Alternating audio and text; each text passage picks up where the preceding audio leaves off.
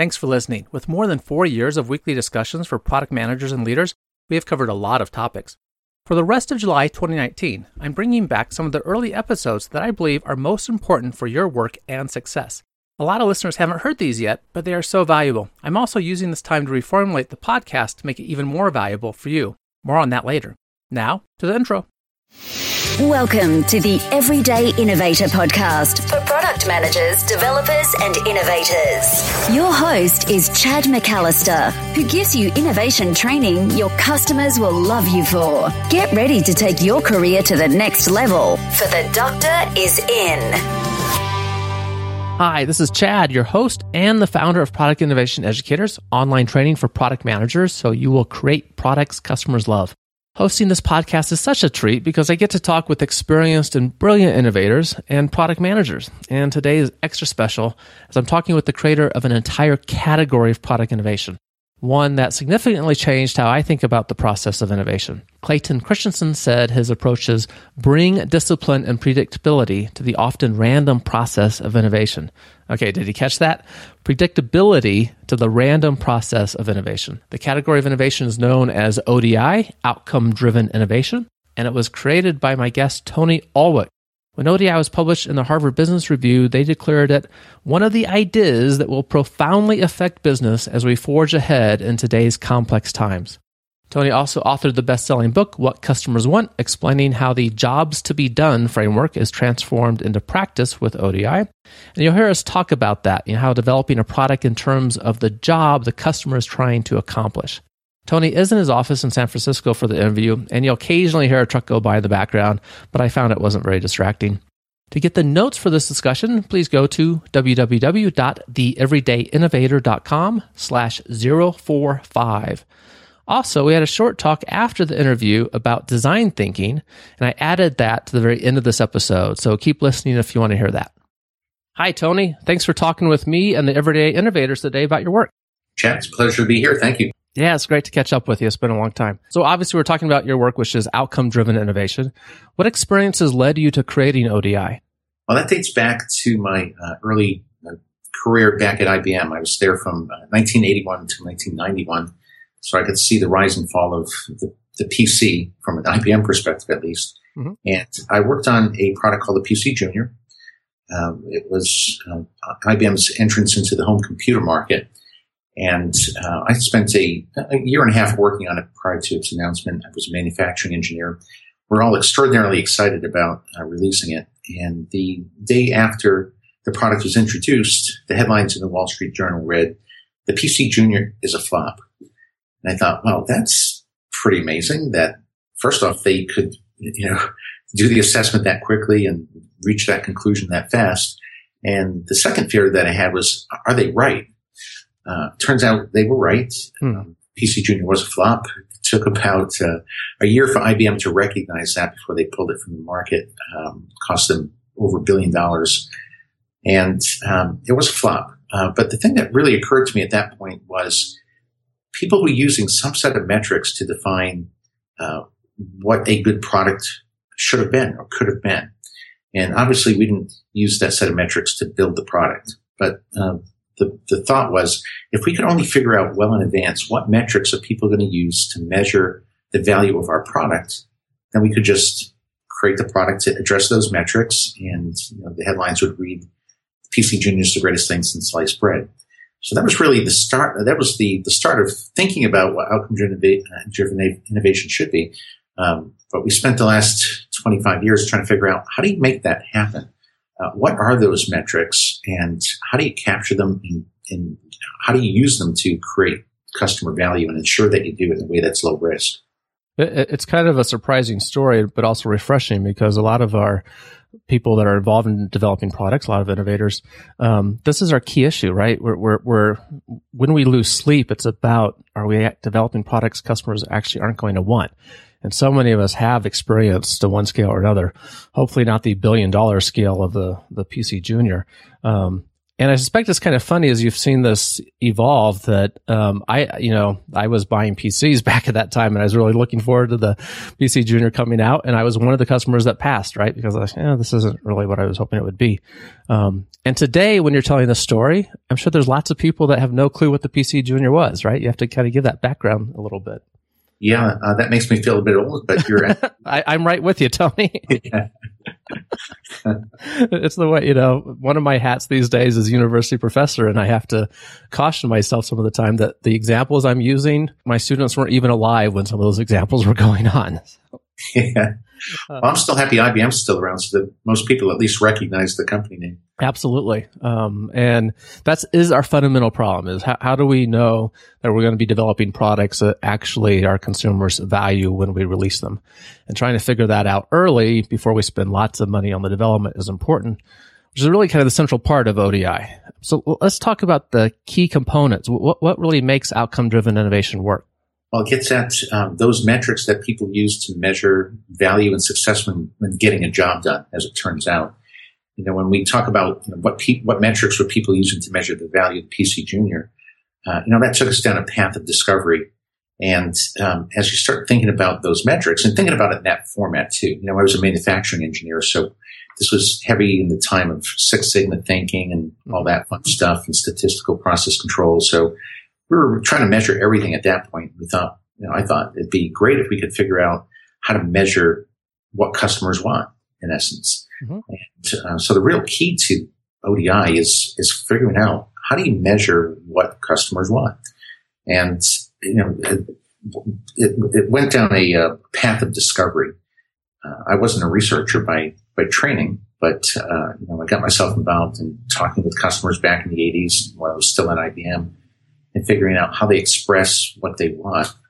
And fell into all the same typical traps that everyone falls into. They talk about different solutions for products and things like that. It became pretty clear to me early on that this was not going to be easy, and maybe there's a different angle to look at. So as I started putting together some of these metrics, it occurred to me that the metrics that people talk about aren't really metrics on the product, but they're metrics on the underlying reason or job that they're using the product. So that was one of the first conclusions. This came back in the 1990 timeframe, 91 timeframe, that if we could study that underlying process, if you will, that people are using the product for, we could figure out what those metrics are, measure them, control them, and make sure we're creating products that get the job done better. So that was the key thing. What makes this work is to figure out what is a customer need? What are those metrics? And that has evolved over time as well. It's easy to say, even back in the IBM timeframe, there's a set of metrics people use to measure success and value. What are those metrics? Well, it turns out that there's three types of metrics that people use when they're thinking about the way they measure value. First off, there's a set of metrics they use to define success in actually getting the core job done that they're trying to get done. So if they're trying to whiten their teeth, for example, minimizing the likelihood that it causes gum damage while you're whitening your teeth, and so on. Mm-hmm. And it all equates to actually the job of whitening your teeth. But there's other metrics they use too. They use a set of financial metrics to define success. And those might be something like minimizing the cost of the product, or minimize the cost of the procedure, or minimize the cost of disposing of the product, or minimize the labor costs in order to implement the product. A variety of cost-related outcomes. Mm-hmm. And there's a third piece as well, which is more along the lines of what we call the consumption chain jobs. People have to receive the product and install it and set it up and interface with it, maintain it, store it, transport it, dispose of it, upgrade it. So people aren't buying the product to do those things, but they have to do those things too. And they often talk about metrics that make those jobs easier. So it's always nice to think about these metrics as metrics that relate to the core functional job the customer's trying to get done, the financial metrics they use as a buyer when they're thinking through the buying decision, and these consumption chain metrics that come up when they're using the product throughout its life cycle. Now, of course, it took us a good number of years to figure all that out and categorize it that way. But today, that's how we think about it. That's really the most efficient way to think about need gathering and organizing them. And that's really the starting point for ODI, is agreeing on what a need is and be able to go capture them. And having a framework like that, really does simplify our understanding of how do we go about approaching, this problem in the first place? Because everyone developing products has this issue. What do customers really want? And I'm sure you, at some point chase lots of different metrics that could be considered, and putting them into this framework really makes it easier for our hands to get around them. How do we define success? What are the financial implications, both on the customer side and maybe the developer side? And then what are those convenience issues involved in using the product? For example, I know recently I went through the tooth whitening thing, and I can understand why the little, clip-on strips or the paste stuff is easier than the big mouth guard like thing that you have to fill full of goo. So convenience comes into the play of the process here. Exactly. When you talk about actually getting specific needs, I know when I read your book that there's a very specific language that you use to kind of describe a need. Can you talk about how that language evolved? Sure. And this is what we spent the last couple of decades on, is to define the perfect need statement. That's the way I like thinking about it. These customer need statements, I think everyone agrees that innovation is all about coming up with solutions that address unmet customer needs. But in most companies, there's not agreement as to what a customer need even is. Mm-hmm. And if there's not agreement as to what a need is, it's going to be hard to agree on what the needs are, and which of those are unmet, and then what solutions you should be building in order to address those unmet needs. So this all really starts with getting this definition right. So when we think about people getting a job done, and they're using metrics to define success, then the question becomes, how do you structure those metrics?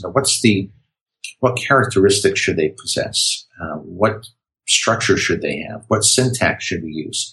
Because what we're trying to do is we're trying to create an input into an equation that input is built in words. It's not numbers. It's words from customers that define how they measure value.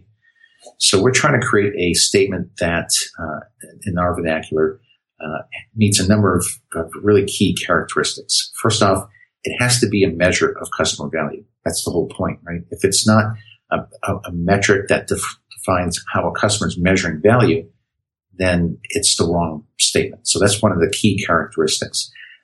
Second, it has to be measurable and controllable in the design of the product. In other words, the company who's creating the product that's going to address this need has to be able to control it. Otherwise, it's not a useful metric, right? It's not something they could actually control when they're creating the product, so it becomes useless. Mm-hmm. One of the other key things is, and I've heard this for years, is that customer needs change quickly over time. They're ever changing, and it occurred to me even back in the IBM days. If we had those metrics, a week before we launched the PC Junior, would that have helped us? Well, not really. It's too late, right? We needed that about a year and a half before. And what that suggests is that these need statements have to be very stable over a period of time, so that when you get the product out the door, they're still valid needs.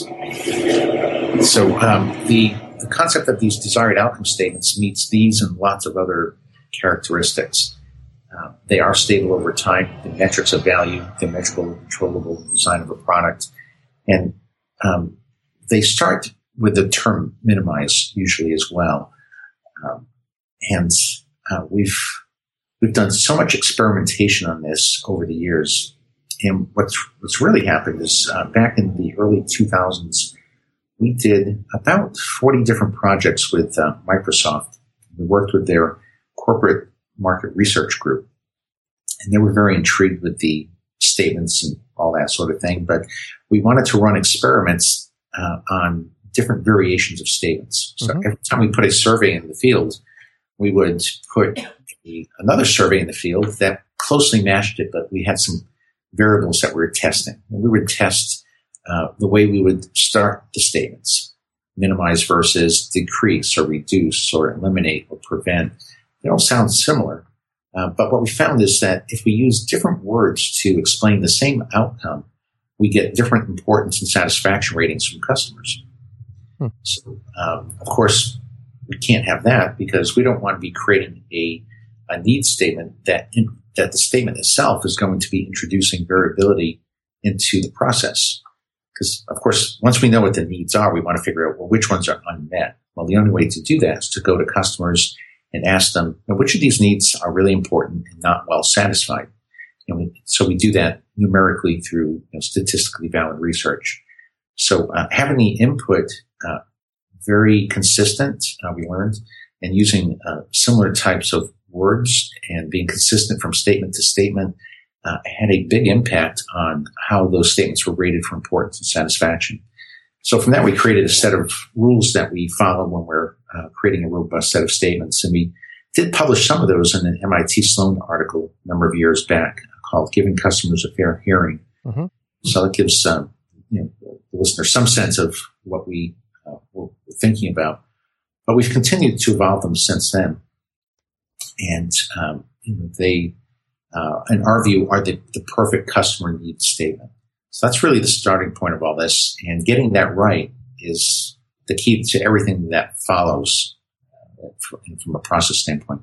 And for the everyday innovators listening, I will try to provide a link to that article on Giving Customers a Fair Hearing. And so you talked about formulating this, the perfect need statement and having it be something that is actually measurable that we can address. But then you talked about ranking these too. So obviously we're coming up with more needs than we are probably actionable, and some needs have higher payoff than others. So can you talk a little bit more about that ranking process? Sure, absolutely.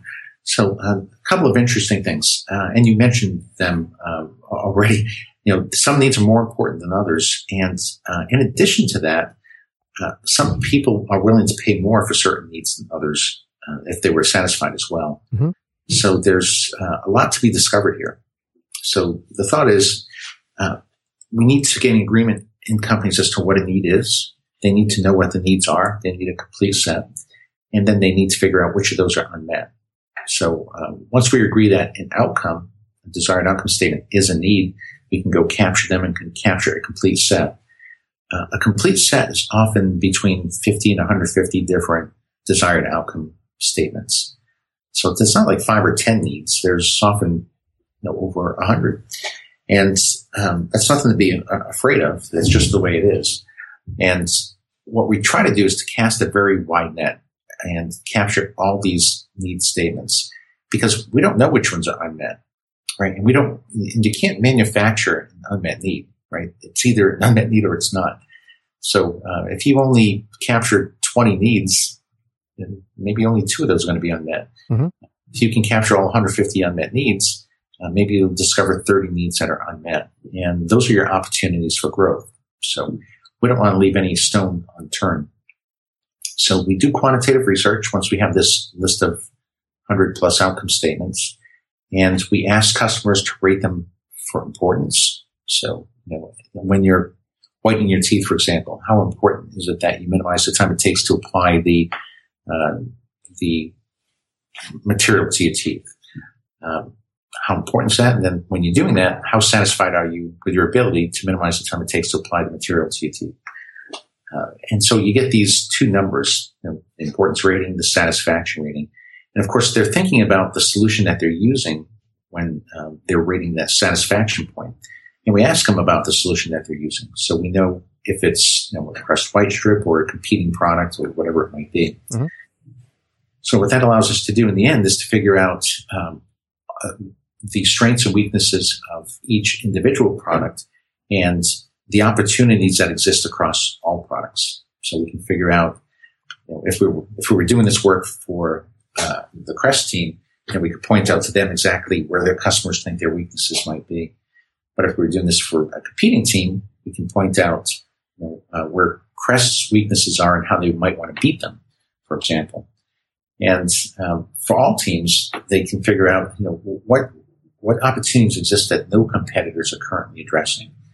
And that's often where you go to really win in the marketplace by not just leapfrogging the competitors, or not just catching up, but leapfrogging them in that fashion. Yeah, that kind of blue ocean aspect of their features and benefits that no one's addressed before. And if you can be the one that captures that need and provides that value, then you have a clear advantage in the marketplace.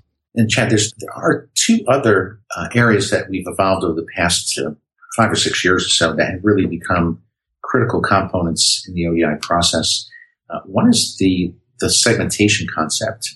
What we've discovered is that not all customers agree on which needs are unmet. This probably isn't too surprising. And that's because what we've discovered is that some people encounter more complexity factors when they're trying to get a job done. So in the tooth whitening example, if someone maybe has a smaller mouth than someone else, maybe it's harder to fit things in and harder to position things. So, that variable adds complexity to the process. Or maybe their teeth are a little shorter. Maybe that adds complexity to the process. But what we've discovered is that in every market, there are certain factors that add complexity to the process, making it harder to get the job done. So what we do when we do the quantitative work is we not only ask about the importance and satisfaction of the outcomes, but we ask about all these various complexity factors to figure out if any of those pertain to that person and their situation. And then when we get the quantified data back, we can segment around the unmet needs. We literally use the unmet needs as the basis for segmentation, and we can put people into different segments based on those unmet needs and then figure out what's causing those most underserved segments to be underserved. And that insight has really been extraordinarily helpful in helping to use ODI to formulate market strategies. Because if we can figure out exactly why a certain group of people are struggling more so than others, we can do something about it. And I can give you a quick example of this as well. Sure. We did some work with an automotive company, and they wanted to look at all the jobs that people were trying to get done while driving. And one of the jobs that we discovered is that people are trying to reach their destinations on time. And this is true of business people, especially get up in the morning, have to get to work. What we discovered from a segmentation standpoint is that while all of us have to reach our destinations on time, some of us go to the same location each day, leave at the same time. We know the traffic patterns, we know the backup routes, we know where to park. And we really don't struggle much to reach our destinations on time. So we're a satisfied segment of customers. On the other extreme, you have a group of people that have to go to different parts of a town or a city during the day. They leave at different times. They don't know the traffic patterns. They don't know the backup routes. They're not sure where to park when they get there. They don't know how long it's going to take to walk to their final destination from the parking garage or parking spot. And as a result of all these added complexity factors, they really struggle to reach their destination on time.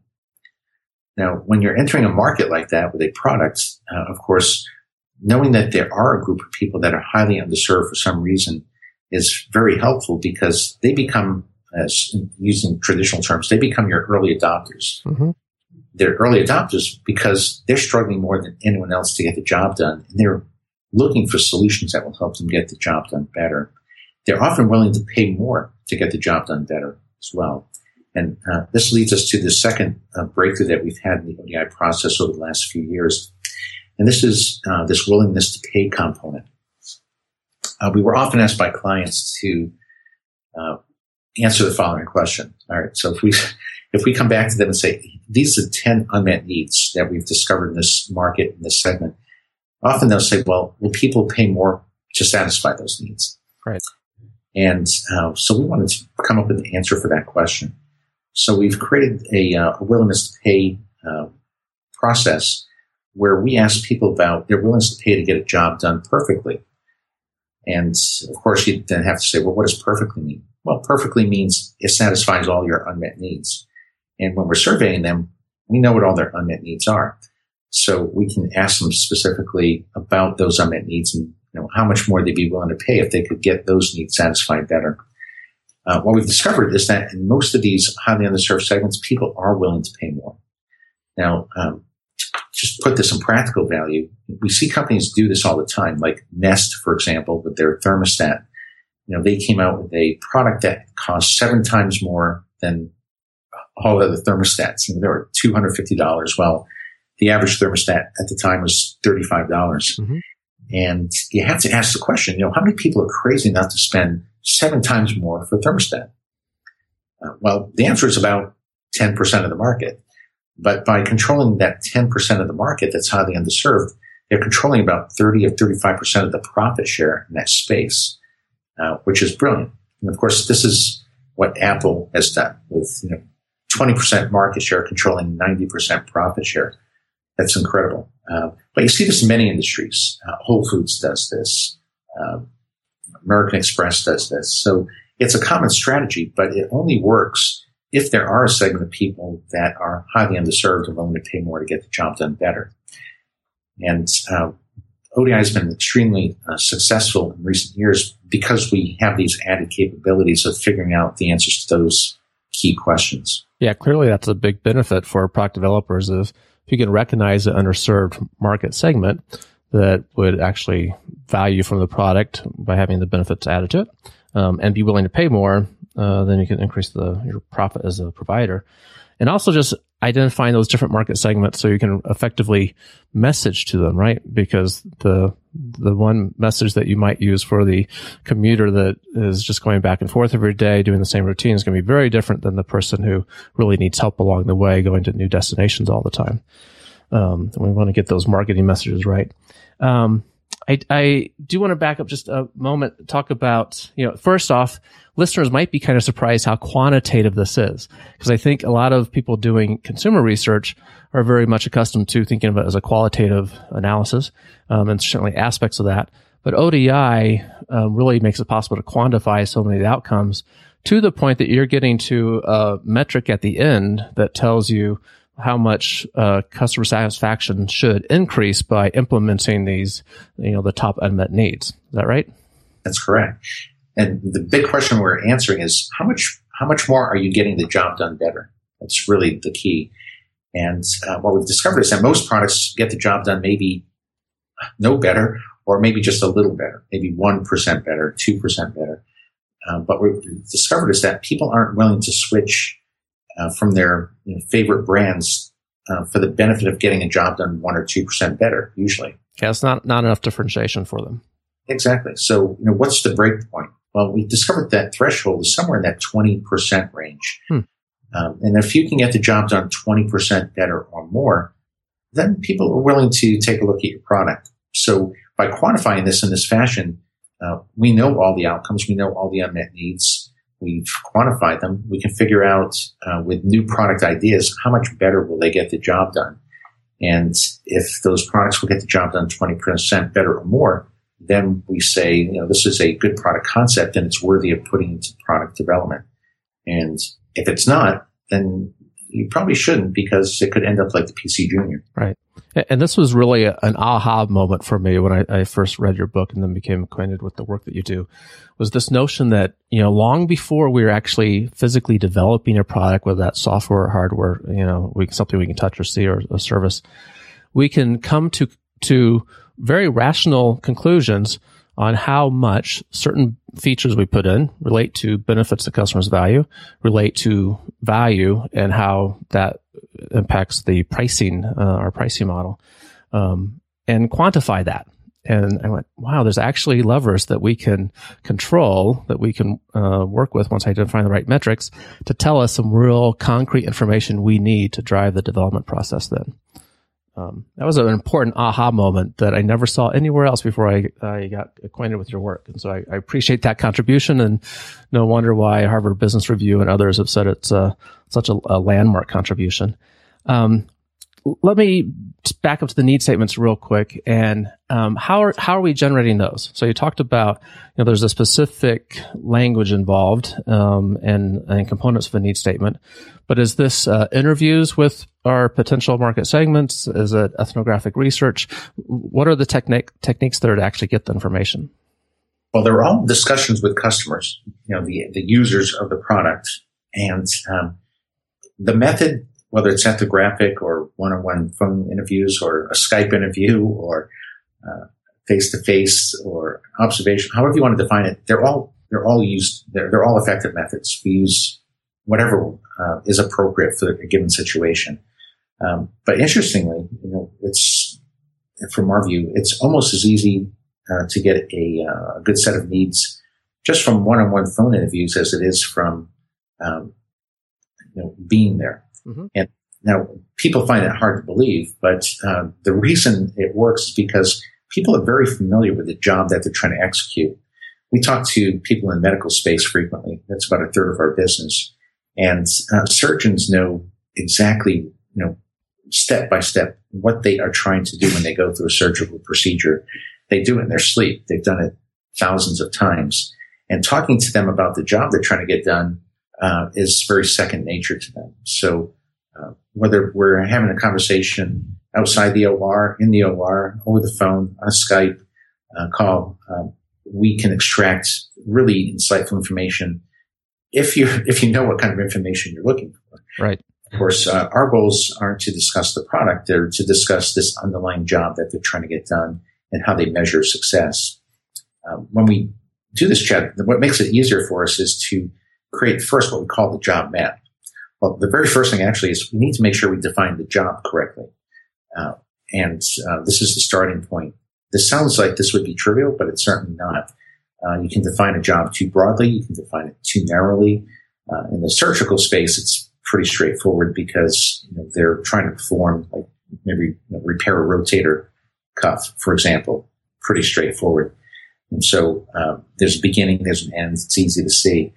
But in other cases, it's not so easy. We've worked with clients in the agriculture space, for example, who make herbicides and pesticides, and they're pretty convinced that people are buying their products to kill weeds. But when we went to their customers, we discovered that their customers aren't trying to kill weeds at all. They're trying to grow crops. Right. And it's that kind of twist that is often very enlightening for a company as well. Think about it from a different perspective, because now they have different opportunities that they can pursue in order to help their customers get the job done better. So getting the job defined correctly is critical, and we always let the customer define the job, not the company. Then the next step is to create what we call the job map. Just lay out all the steps that customers are trying to get done. This is often intriguing. This is different than a process map or a customer journey map in that we're not laying out what the customer is doing. We're defining what the customer is trying to do. Two different things. What they're doing could be highly inefficient, iterative in nature, but we're trying to figure out what they're trying to do. One of our philosophies is, if a process is iterative, there's room for innovation, because what makes it iterative is the first time through the process, they don't have the inputs they need to exit that process step with the right output. So they have to go further downstream in the process. And once they eventually get that input, then they have to come back and iterate. But the innovation would be, if you can find a way to get that needed input earlier in the process, you could avoid that iteration and become much more effective in terms of getting that job done. So we consider all these factors when we're laying out the job map, and it becomes very helpful. Sometimes we can create very innovative concepts just by looking at the job map and think through, how could you get this done in this order? How could you get that input up front? And that can be game-changing itself. We had published an article in HBR back in 2008 called The Customer-Centered Innovation Map that goes into a good amount of detail on that subject. And I will also try to find that one, and if it's available publicly, which I imagine it is, add it to the show notes also. This is probably a good time to talk about a concrete example, case study of where you used ODI. And I often am talking to people involved in product development about this process, and I like to share some favorites that I know from your past experiences. But what is an example that you can share with us to help us illustrate this process? Chad, how about if I give you a couple? How about if I do the a hardware-related one, okay, like the circular saw, and then a marketing-related one, like Arm & Hammer's Animal Nutrition Group? I can do that quickly. Okay, so let's do the Bosch example first. We were asked by Bosch to help them enter the North American circular saw market back in the early 2000s. And, of course, circular saws been around for quite some time, hard to differentiate. Makita, DeWalt were leading the pack at that time. And we used the approach to discover a segment of customers that had unmet needs. Now, the interesting part of this story is when we looked at the entire market of circular saw users and we asked them to rate the importance and satisfaction of all the outcomes, and we looked at that, there were no unmet needs. And what we had to do was to use our outcome-based segmentation technique to figure out, is there even a segment of customers that have unmet needs? And it turns out that there was. These circular saw users often had to perform more finish cuts. So they would have to change the angle of the blade more frequently. They would have to change the height of the blade more frequently. So these added complexity factors made it harder for them to get the job done. And as a result, they had 14 unmet needs that existed in that segment. And that segment was roughly a quarter of the market.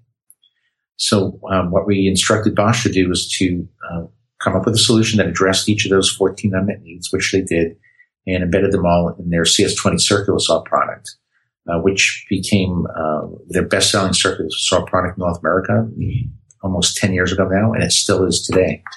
So that's the reason I like that example, is because it shows the precision that's necessary in order to find opportunities in a commodity-type market. Mm-hmm. And it shows that ODI offers that type of precision to find those kind of opportunities in a market like that, which we think is critically important. And what a big impact on the success of that product. And this happens to be one of the examples I love to share with others, and like to just dive into one, and you can correct me if I get this wrong, but one of those specific things. So I love this example because it is a commodity product, and how do you add more value and maybe in the same process actually reduce the complexity of the device and decrease manufacturing cost. And one of the things that I believe you found was that contractors who use these have a tendency to occasionally cut through the cord of the saw, which really, creates a lot of downtime for them to get the saw fixed. And the outcome was to actually remove the cord and just make it easy to plug in an extension cord into the saw, making it more valuable as a device, create that benefit for the contractor, and also reducing some complexity in creating it. Yeah, that's exactly right. There were three specific outcomes that solution addressed. So one outcome was that they wanted to minimize the cost of repairs when cutting through the cord. Mm-hmm. Right? That's not infrequent happening. Second, they wanted to be able to lower the circular saws to the ground from a ladder. Interesting. And they're using the cord to do that. So that's an interesting factor. And they also wanted to minimize the downtime of the saw when they had this cut cord, because now someone's out of work, right? Or just idle for a while. So by taking the cord off the circular saw and allowing people to plug a extension cord directly into the saw, they call it their direct connect, and they patented this.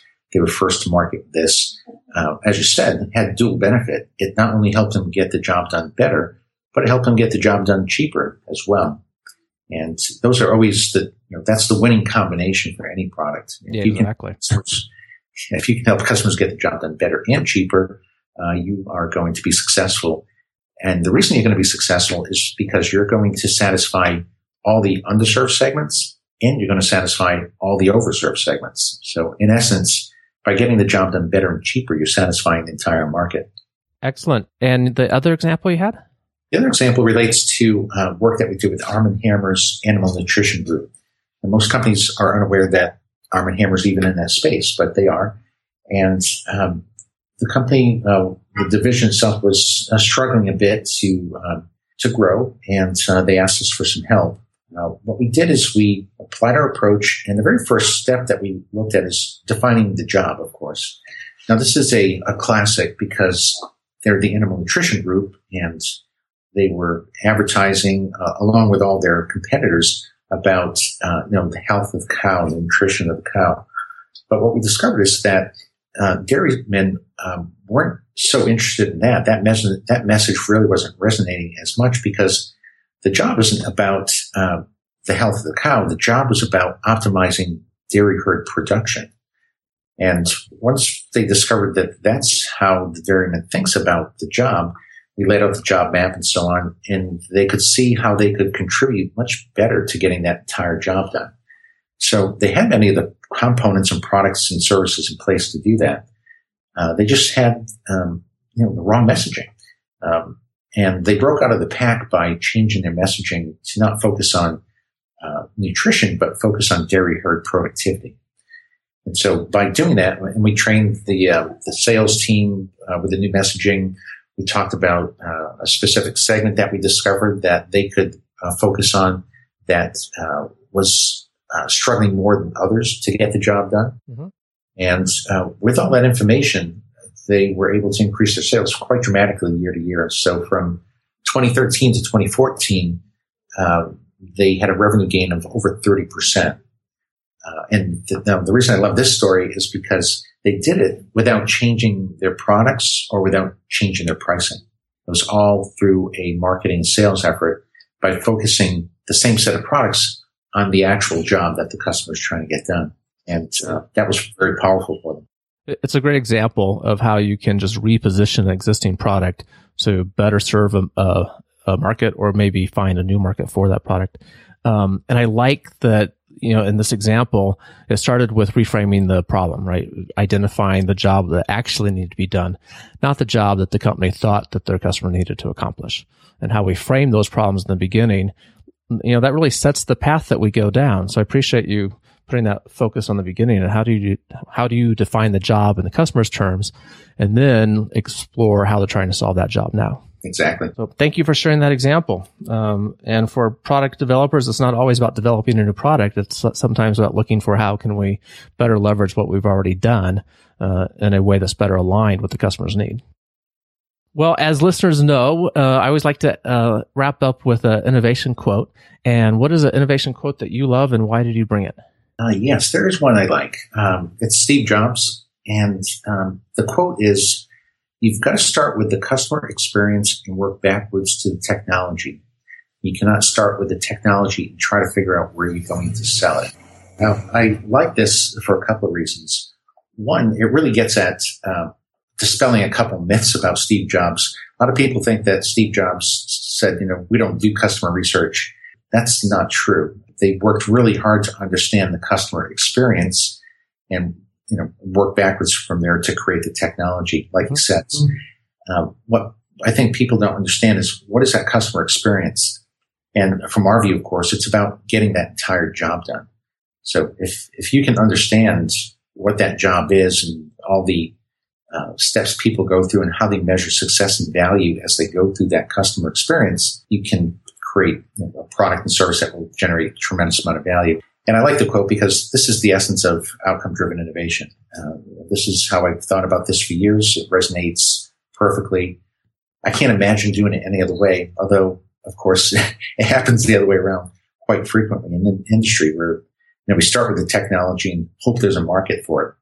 But as we know, that's a pretty inefficient approach. And I think eventually, it might be decades from now, but I'm pretty sure eventually companies will only use the customer experience first approach and then work backwards to the technology because they can't afford to be heading down all these wrong paths and pivoting and failing fast and maybe never getting it right. It's just very inefficient to try to solve the innovation equation by coming up with solutions and hoping they address unmet needs. It's just so much easier to discover the unmet needs.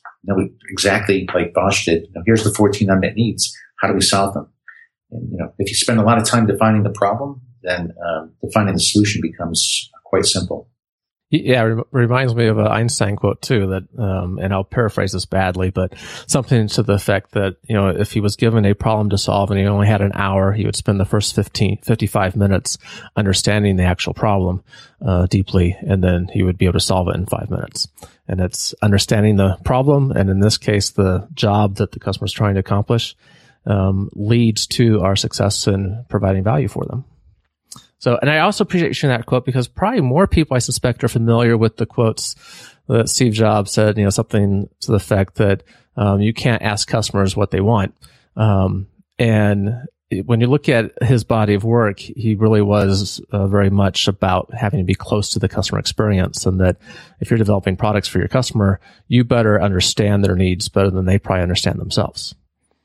Well, it's a great point because he did say you can't ask customers what they want, and that's true. You don't ask customers what solutions they want. He knew that because customers don't know what solutions they want. They're not the technologists or the scientists or the materials experts. They don't know what's possible. So how can they come up with a solution? Mm-hmm. I think about innovation as the process of coming up with solutions that address unmet needs. When you go to customers, you're supposed to be understanding their needs, not the solution. The solutions, the job of the company. But as Steve Jobs said, you can understand that customer experience extraordinarily well. So I think what he was saying is, you can't ask customers what solutions they want, but you can certainly go understand the customer experience that they're trying to achieve and create technology that addresses it. And that quote conveys that well. Thank you for sharing that too. And for people that really want to dive into more, obviously, I'll make it easy in the show notes for people to find your book. But how do people find out more about outcome-driven innovation and the work that your group is doing? Well, I think a visit to the website always helps. We're at www.stratagen.com. There's access there to lots of white papers and case studies and links to the book and things like that. So that's certainly a good resource. And we're just going to Amazon for what customers want. Is a great source. And I think those are the key things. And if you want to go to the HBR site, there are the articles that we mentioned there as well.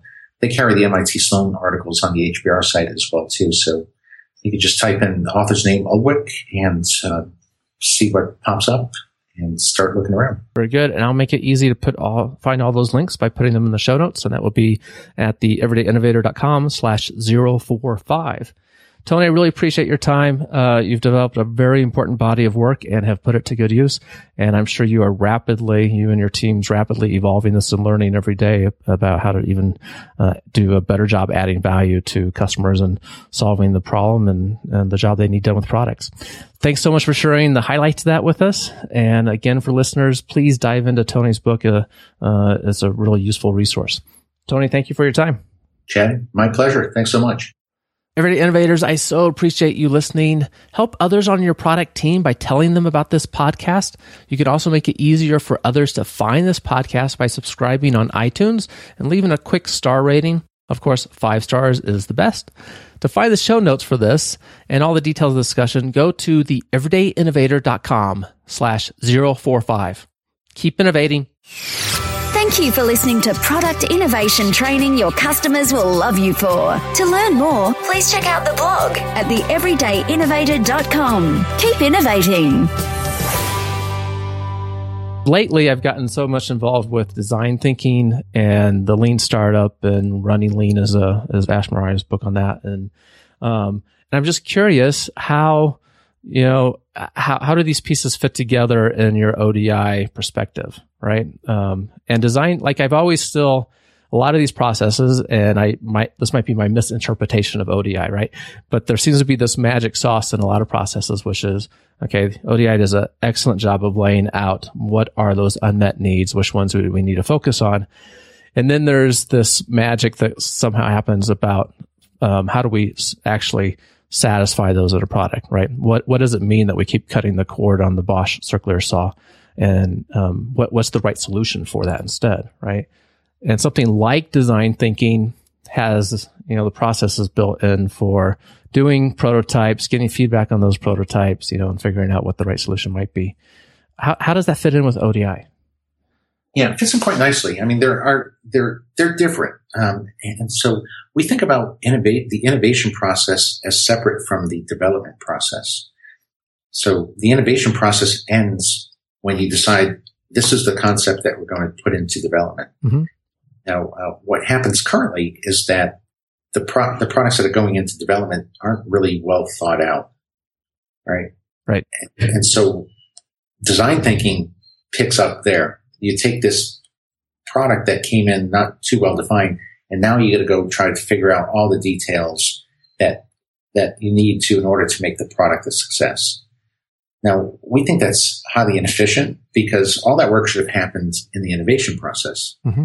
Right? The most agile development process is one where you don't have to change the product that you put in there. Right. You know what you're starting with. You know what you're starting with, and you're not changing it.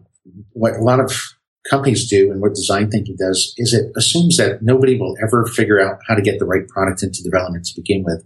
And you're going to have to iterate, and prototype, and test, and retest, and iterate. As I mentioned earlier, in any process where you're doing lots of iteration, you iterate because you don't have the input you need the first time through in order to get the answer. So you have to keep coming back and do it again. Now, with ODI, I mentioned the 3 kinds of metrics that we capture: functional job, the consumption job, and the financial. Those consumption job metrics are all the metrics that the designers want. That's what they're looking for, because they have to create the function, but they also have to make it so it's easy to install and set up and maintain and upgrade and support and so on. So they're looking for those kind of inputs from customers. ODI provides all that up front so that you have a complete package of need statements going into development so that you're not guessing once you get into development. So we believe in the design thinking concept, but we take it to the next level and say, why wait until development in order to start thinking this through? You need to do that in the innovation process, and that's what outcome-driven innovation does. And it's really down to providing much clearer inputs for the designers to really know what they need to accomplish with the product. Exactly. And again, designers don't like to be told so much how to get it done, but they want to have an understanding of what they need to design to. Right? Exactly. Well, that's why we like the metrics. The metrics are free from solutions, our outcomes. So when we hand those off to engineers, they're free to discover different ways to address the unmet needs. And when it comes to product design, the actual design part, they need that flexibility. They also need the flexibility to make the right trade-off decisions. Mm-hmm. If they don't know all the unmet outcomes, they can easily make a mistake in making the wrong trade-off decision because they're not sure what they're trading off. But by informing the development team with all those inputs, so they know the core functional metrics to get the core job done, the functional metrics to get the consumption chain job done, and the financial metrics, they can make the right trade-off decisions. Right. Yeah, they know what constraints they're working with. And like the next example, the thermostat you gave points that out well, right? How much of a constraint is the cost, versus other trade-offs the consumer's making? Exactly. And that frees up designers to have new flexibility that they didn't know would exist without having those metrics in place. Exactly. Very good. Okay. I appreciate, just wanted to talk about that a little bit and see how it fit in too. All right. Feel free to use it. I shall then. So Tony, again, thanks for your time today.